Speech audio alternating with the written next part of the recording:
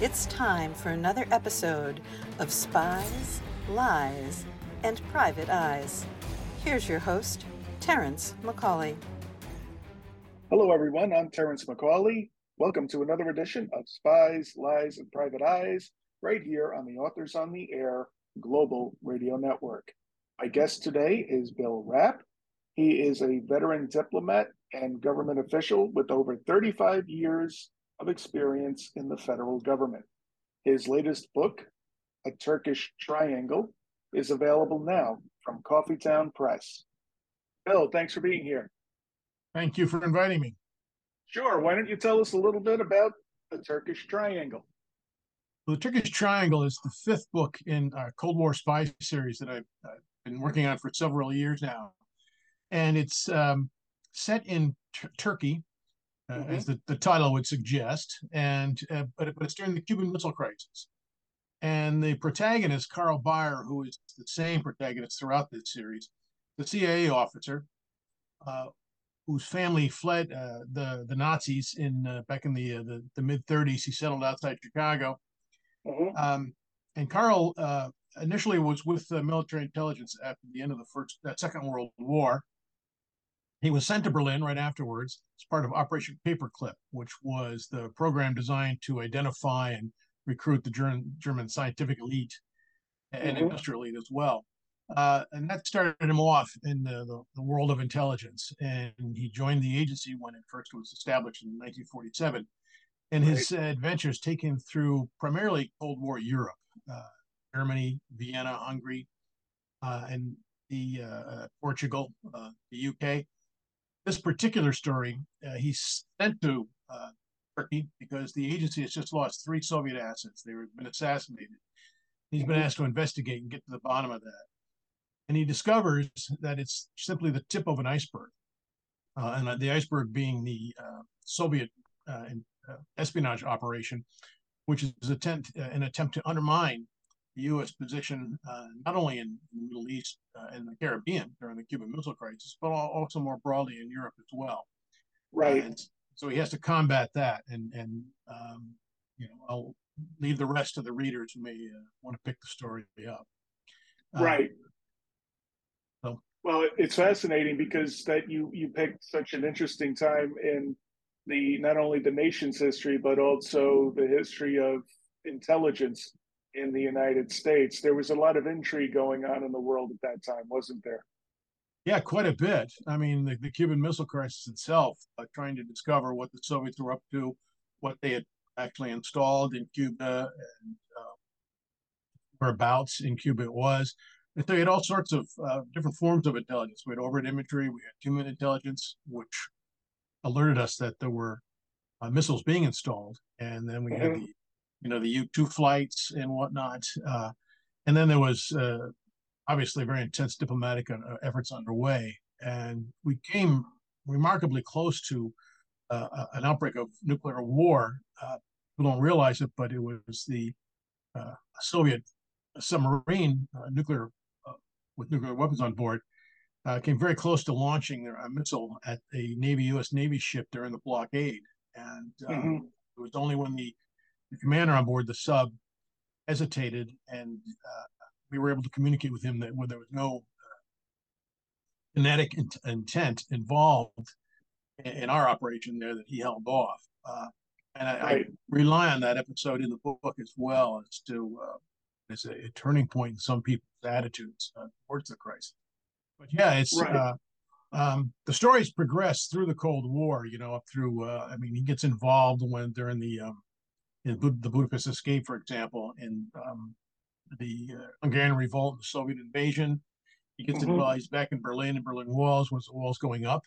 And I might add that my wife and I were stationed there in Berlin when the wall went down. Oh, really? Yeah, it was, and I had started my life, as I tell people, as an academic historian of modern Europe.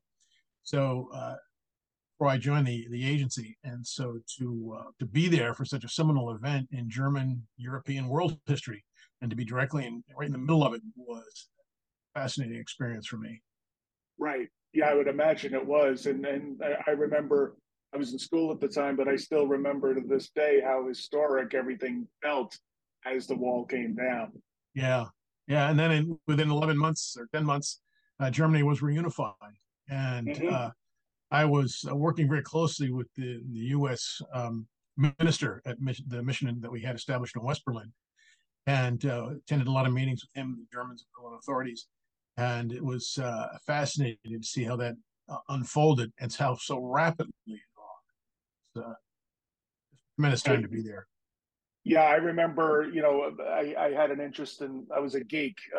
Some kids played sports. I followed politics. I wasn't a Michael Keaton type, but like from uh, Family Ties, but I definitely tracked it, a lot of that Hmm. stuff. Hmm. Don't ask me why. My parents weren't political, but I just enjoyed the process of it.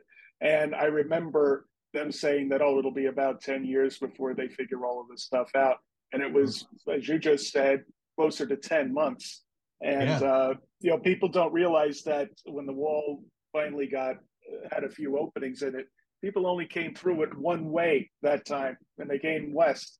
They didn't barrel through it and go towards the east of the oppressive regime over there. absolutely. Yeah, that's absolutely true. And I remember that evening how overwhelmed the West was. In fact, that entire weekend trying to handle the flood of visitors from the East, and they were Mm-hmm. welcome, but it really taxed the transportation system and the stores and whatnot. So people were more than happy to oblige. I should add, on the Turkish Triangle, we can say out loud now that I'm retired that I spent about over 35, close to 42 years working for the CIA, and Right. the spent a lot of time working for Turkish issues. Spent a lot of time in Turkey. Never signed there, but I spent a lot, visited there often, Mm-hmm. and the I became fascinated with that country and its political culture and its history. And I worked, as I do in all these books, try and weave a lot of that information and that knowledge into the story without, burdening it with just much data and too many facts and aggressions. So Right. so drawing on all that experience was made writing this particular book a lot of fun for me. Yeah, I can imagine it did because it was, it's funny that I've done some research recently into JFK's presidency and that the global events of that era. And for a while there, the Cold War wasn't so cold, especially when Hmm. you had conflicts in Korea Yeah, that were directly between the United States and communism. And then you also had Vietnam, which was another yeah, outbreak of war between the United States and communism. So, the Cold War, I guess you could say, really, for when I've looked at it, happened after Vietnam was over and America withdrew. But it was a pretty hot war there for a while. yeah. Not nuclear, but hot. Yeah, at least it was lukewarm, at the least. Right. And his next adventure, I've just finished working on that manuscript. That's Carl Bayer, sent on a special assignment to Saigon. It's Mm, in 1964. It's getting ready to Americanize the war. Figured that sooner or later he would have to put in his time in Vietnam. It's something really hard to avoid because at the time of Vietnam, that was our largest deployment ever overseas. And I right. know when I volunteered to go to Iraq, the thought was, well, we all got to do our part here, whatever you think of the policy. And so I'm sure there was a similar attitude in 1964 in the agency, so that he felt he had to go at some point and do his part. And of course, he gets Right. involved in things he never planned on once he's there.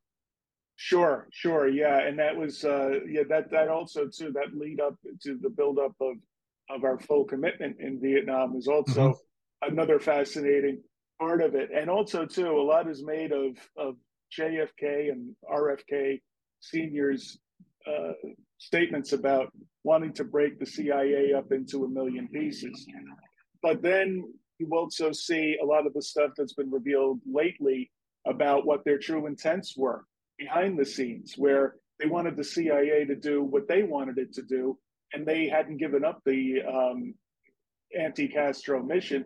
They Yeah, just wanted to have a better control of it, especially after Bay of Pigs and the Cuban Missile Crisis. yeah. He RFK remained the main driver on those Castro plannings and operations. He was the real force behind that. And Yeah. Kennedy did well, particularly after Bay of Pigs, he had some concerns, and it was interesting because he took the covert operations program away from the agency and gave it to the Pentagon early on in the war because he wasn't satisfied with what the CIA was doing. And the CIA claimed that they said, "Look, what you want to do isn't possible. It's not just not going to work." And they found that out when the military tried to run it as well. Um, Right. the whole history of the agency in Vietnam, I did a lot of background reading for the new book, and it's kind of interesting. And some of the academic studies that have gotten a hold of the CIA documents um, tell a better, more positive story of the agency's role in terms of trying to keep administrations better informed as to what we were getting into over there and what the challenges were and how feckless a lot of our policies would be. Um, and I was stunned to read in one academic study by Professor Lodgeville, I think Lodgegill. It's Frederick Lodgegill, Swedish American. That McCone, who was the CIA director in 1965, resigned because LBJ stopped reading our stuff. He too negative in his view. Right. So he sort of cut us out of the Vietnam, at least the analytic support process. Right. Yeah. And it's the more that people are starting to learn about that rich history of the agency, I think and I hope that people will stop looking at it as a bunch of overeducated yahoos who just want to go in and destabilize governments for the sake of it because of their funding. It was love them or not, admire them or not, they didn't do things just for the sake of doing it. They did it with a greater goal in mind. Even if you don't like that goal, and there's a lot to be said for and against it, they weren't reactionaries. They were really intelligent people who had a plan and had a view and were doing what they could to enforce it on American policy, weren't they? Yeah, I think what people that want to talk about, the rogue elephant, all that sort of thing, and agency pursuing its own foreign policy, you don't realize that there are very strong restrictions placed on the agency and what it can do or not do. And everything that we do is at the behest of the executive branch, and the legislative branch is kept well informed. I know I was involved in a number of programs, some covert operations, and we had to testify everything on the Hill, and we had to get all sorts of things signed off at the White House and executive branch of the government. So it's not like you say a bunch of yahoos running around looking for the next adventure. Right. It just doesn't work that way. Yeah, I know. It's funny. And it's also one of the things, because I've written thrillers as well. And a lot of the times, some of the harshest criticism is because, well, the government wouldn't let this happen, or the other agencies wouldn't allow the one I created in my mind to flourish. And, I've seen that the biggest problems is the myth of the hyper prepared government, because people had this feeling that there were people working on stuff and they've got a plan for everything.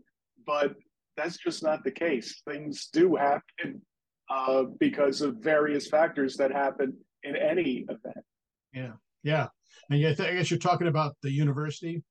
My university series. Yeah, that you created. Yeah. Yeah. One of the things I try and do in these books too is to put it in that sort of a more realistic political and policy context to show that what is the environment in which the agency folks are operating, and what are the challenges they face, and what kind of people do this work, and the training they have.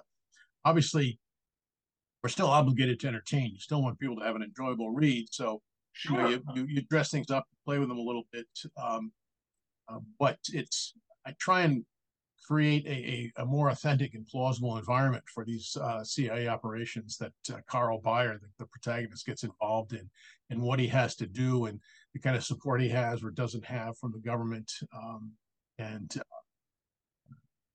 at the same time try and make it entertaining for the reader. Sure, yeah, because you're not writing a textbook, you're not writing a history of the CIA, and there are certain things that the audience expects to find in it, and I've done it in my own work where I overemphasize the technology and what the computers can do and different devices they have to make what they do sexier. But no matter what era you're writing in, whether it's a modern day thriller or something like you're doing with a historical piece, it all boils down to the human qualifications and the human interaction with each other that yields the Yeah. most results. And ultimately, that story has to have something that you can relate to. And Yeah. those are the characters we create, as you said, to dress it up, make it sexy. Yeah, I think an old former colleague who has works consulting in L.A. and Hollywood. He said he thinks the big failing that a lot of books on espionage have is that the characters just aren't realistic, and Right. I think he has a good point, and that's another thing. That's why I emphasize sort of the human dimension of these people like Carl Byer and the other people he works with, as well as the antagonists, the people he goes up against. Mm-hmm. Everybody in every issue has a history, and the Right. other side is doing what they do for a reason, and you try and bring that out as well.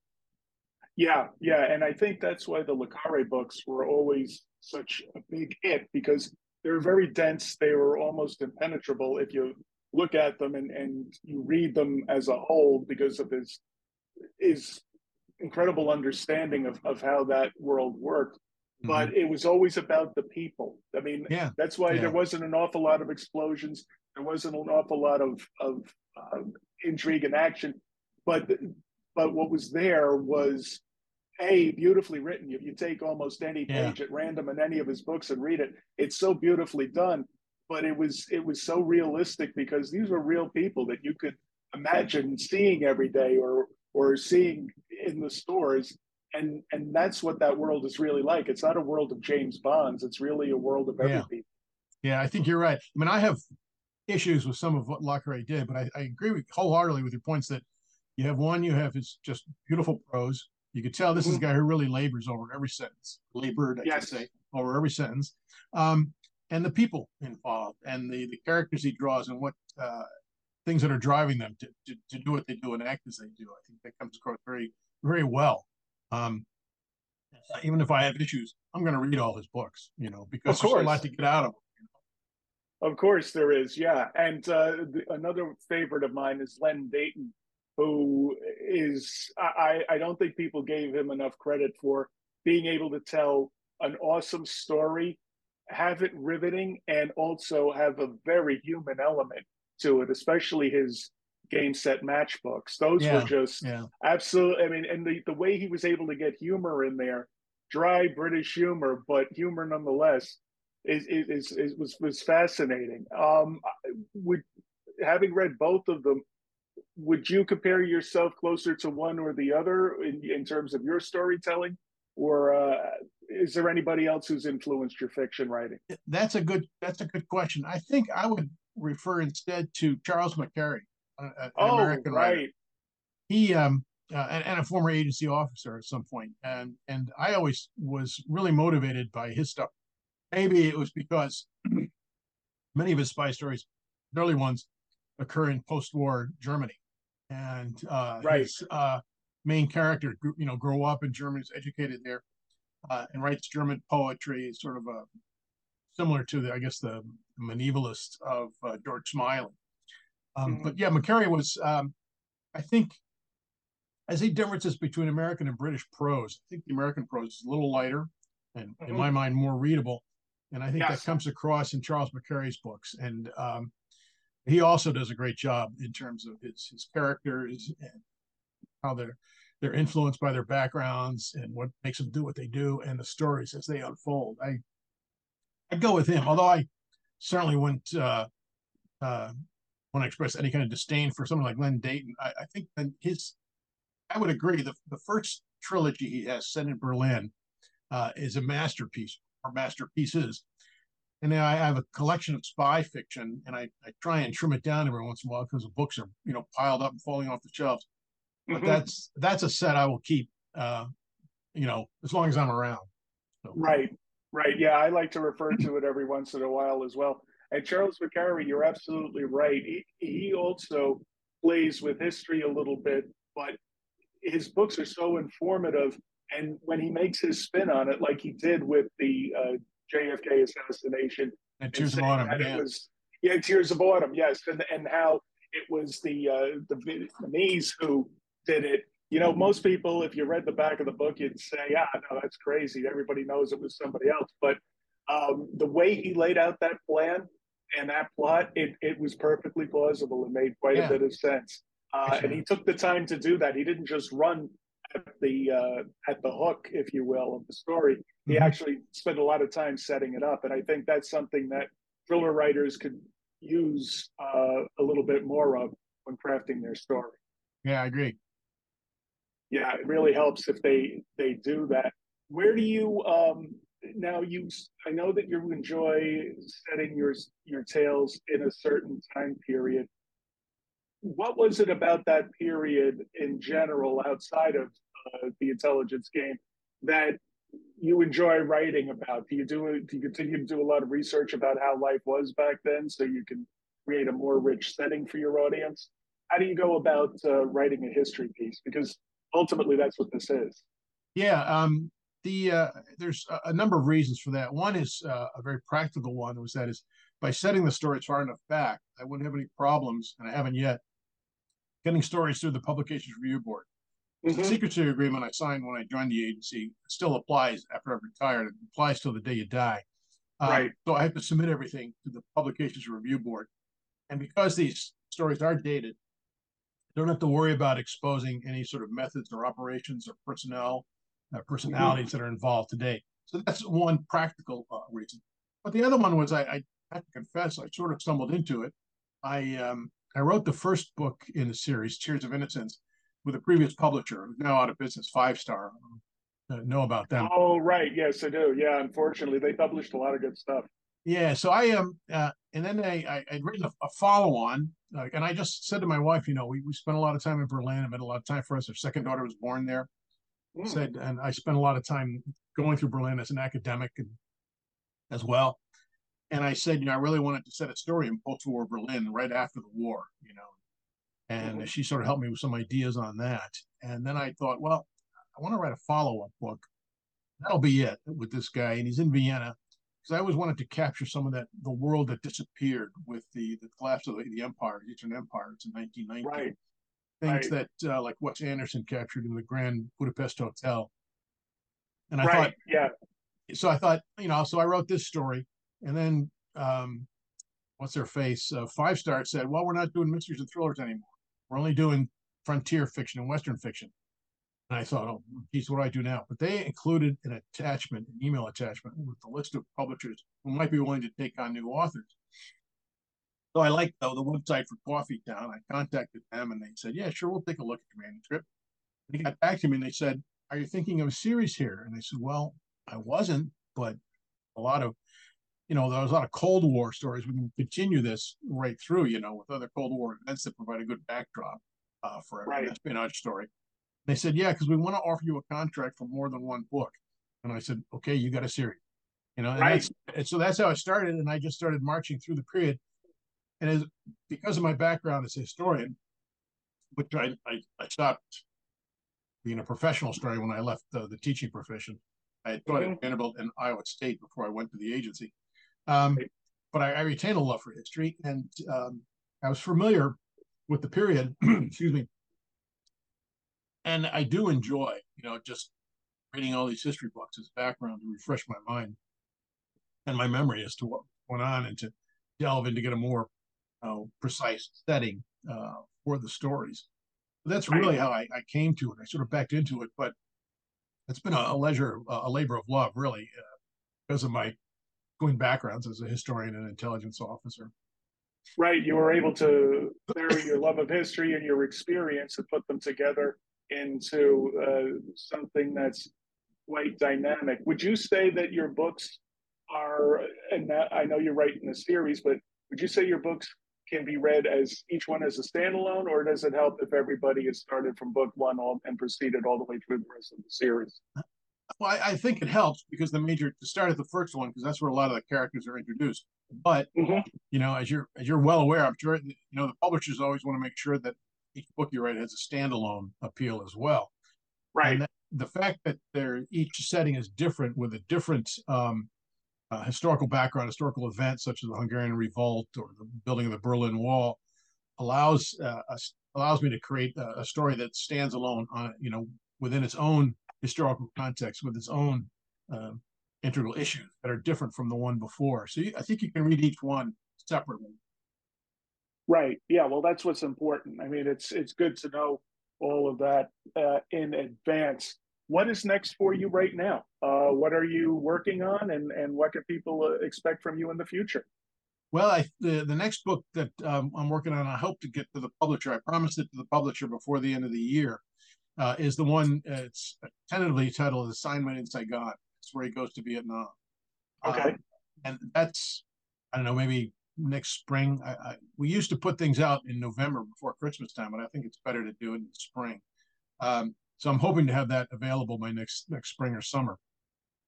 And then after that, I'm not sure. The next big event in my mind is the Soviet invasion of Czechoslovakia following the Prague Right. Spring in '68. So that could be the next one if I still have the contract with this publisher, but they seem happy to keep publishing new books for me. And then after that, I'm not sure. You mentioned earlier the Korean War, and I just Right. skipped over that when I wrote the second and third books. Maybe it might be time to sort of step back as or work something in along those lines, because I remember that's one of the things that I admired in Philip Kerr's Bernie Gunther series, The Berlin Private Detective. Right. He did a lot of time travel, but his stories do go back in time to give you the background to a particular thing he's working on at any given moment. And so maybe after Vietnam, it's a way to get him involved with something that draws back on some experiences he may have had during the Korean War. Right. Yeah, because there's Attitude an awful forward. lot that happened there in the Korean War that really helps Oh helps yeah, propel a lot of what happened for the rest of that decade and a lot of what yeah, happened for the rest of that century. And yeah. you never know. And a lot hasn't been written about it. I think there's some history books, but you haven't seen a lot of fiction set there. So that might be something for your readers to look forward to. Yeah, I mean, it was the readings I've done of Vietnam, our experience in the Korean War, particularly when the Chinese invaded, Right. was a really heavy set of baggage for the policymakers that they restricted themselves a lot of what they wanted to do and how they went about it because they were afraid that they would provoke another Chinese invasion, that we'd have to deal with China again. Right. So there was a real concern there. There really was. Now, how can people follow you and continue to watch your progression through your career on social media, your website? Yeah, How can people see you? I've got a website. It's billrappsbooks.com. Bill Rapp's Books, all one word. Mhm. That's my website. Um, I also have a Facebook page. There's a Bill Rapp's Books Facebook page, but I find it's more productive just to go with my straightforward Facebook page, Bill Rapp, Mhm. and that's where I'll put a lot of announcements about signings, events, mystery writer conferences that I'll be attending and whatnot. So I think that's one way to do it. I've got right now, I've got a couple Christmas markets that I signed up for. I find those really rewarding. Okay. People come to buy Christmas if they're looking for something for their, partner, husband's boyfriend, brother, sister, or whatever, uh, Yeah. an assigned book by an author seems to me make a lot of sense. Got another Christmas signings in Ohio, bookstore there. So I've got those coming up. Okay. And I'll just continue to look for other opportunities, and other bookstores to work with, and other engagements like this, to talk about writing with people. Sure. Sure. Fantastic. Well, we thank you for taking the time to talk to us today. I think our audience has definitely found another uh, novelist and another series that'll keep them entertained for hours on end. Thank you for doing this. Well, thank you. Thank you. I certainly hope so. And thank you for the invitation. This was a really enjoyable conversation. Thank you, my friend. Thank you. And thank you, my audience, for tuning in for yet another edition of Spies, Lies, and Private Eyes right here on the Authors on the Air Global Radio Network. We'll see you next time, everyone. Take care.